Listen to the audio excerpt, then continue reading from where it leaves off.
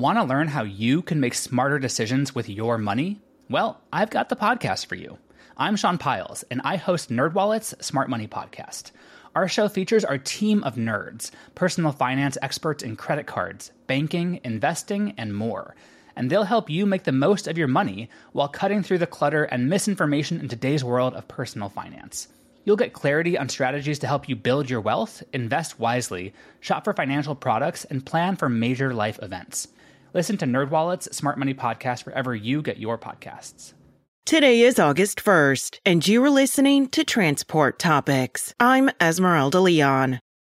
Keeping up with regulatory compliance rules and back-office maintenance can be expensive, confusing, and hard to follow. Is it more effective to outsource these needs? Listen to our latest Road Signs podcast at ttn.ws/roadsigns118. Now let's dive into the day's top stories.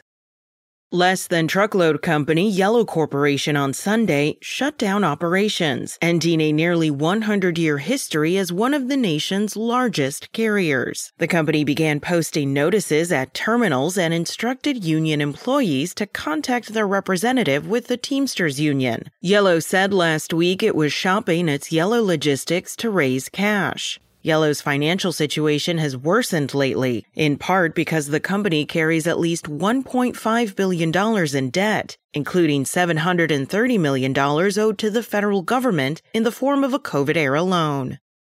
Bradshaw Home, a designer and marketer of kitchen and cleaning products, will build a new distribution center near the Port of Savannah in Georgia, creating over 230 jobs. Bradshaw is partnering with supply chain leader NFI to operate the new facility. NFI recently partnered with the Georgia Ports Authority to build a new transload facility at the Garden City Terminal, set to open this year.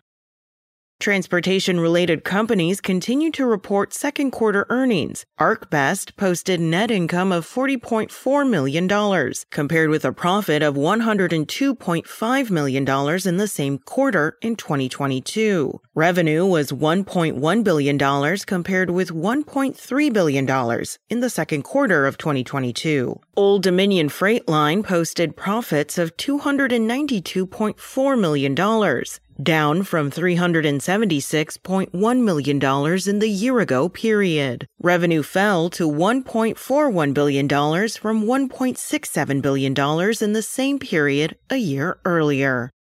That's it for today. Remember, for all of the latest trucking and transportation news, go to the experts at ttnews.com.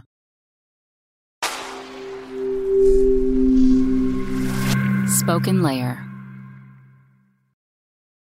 Want to learn how you can make smarter decisions with your money? Well, I've got the podcast for you. I'm Sean Piles, and I host NerdWallet's Smart Money Podcast. Our show features our team of nerds, personal finance experts in credit cards, banking, investing, and more.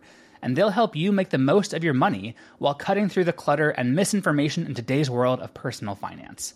You'll get clarity on strategies to help you build your wealth, invest wisely, shop for financial products, and plan for major life events. Listen to NerdWallet's Smart Money Podcast wherever you get your podcasts.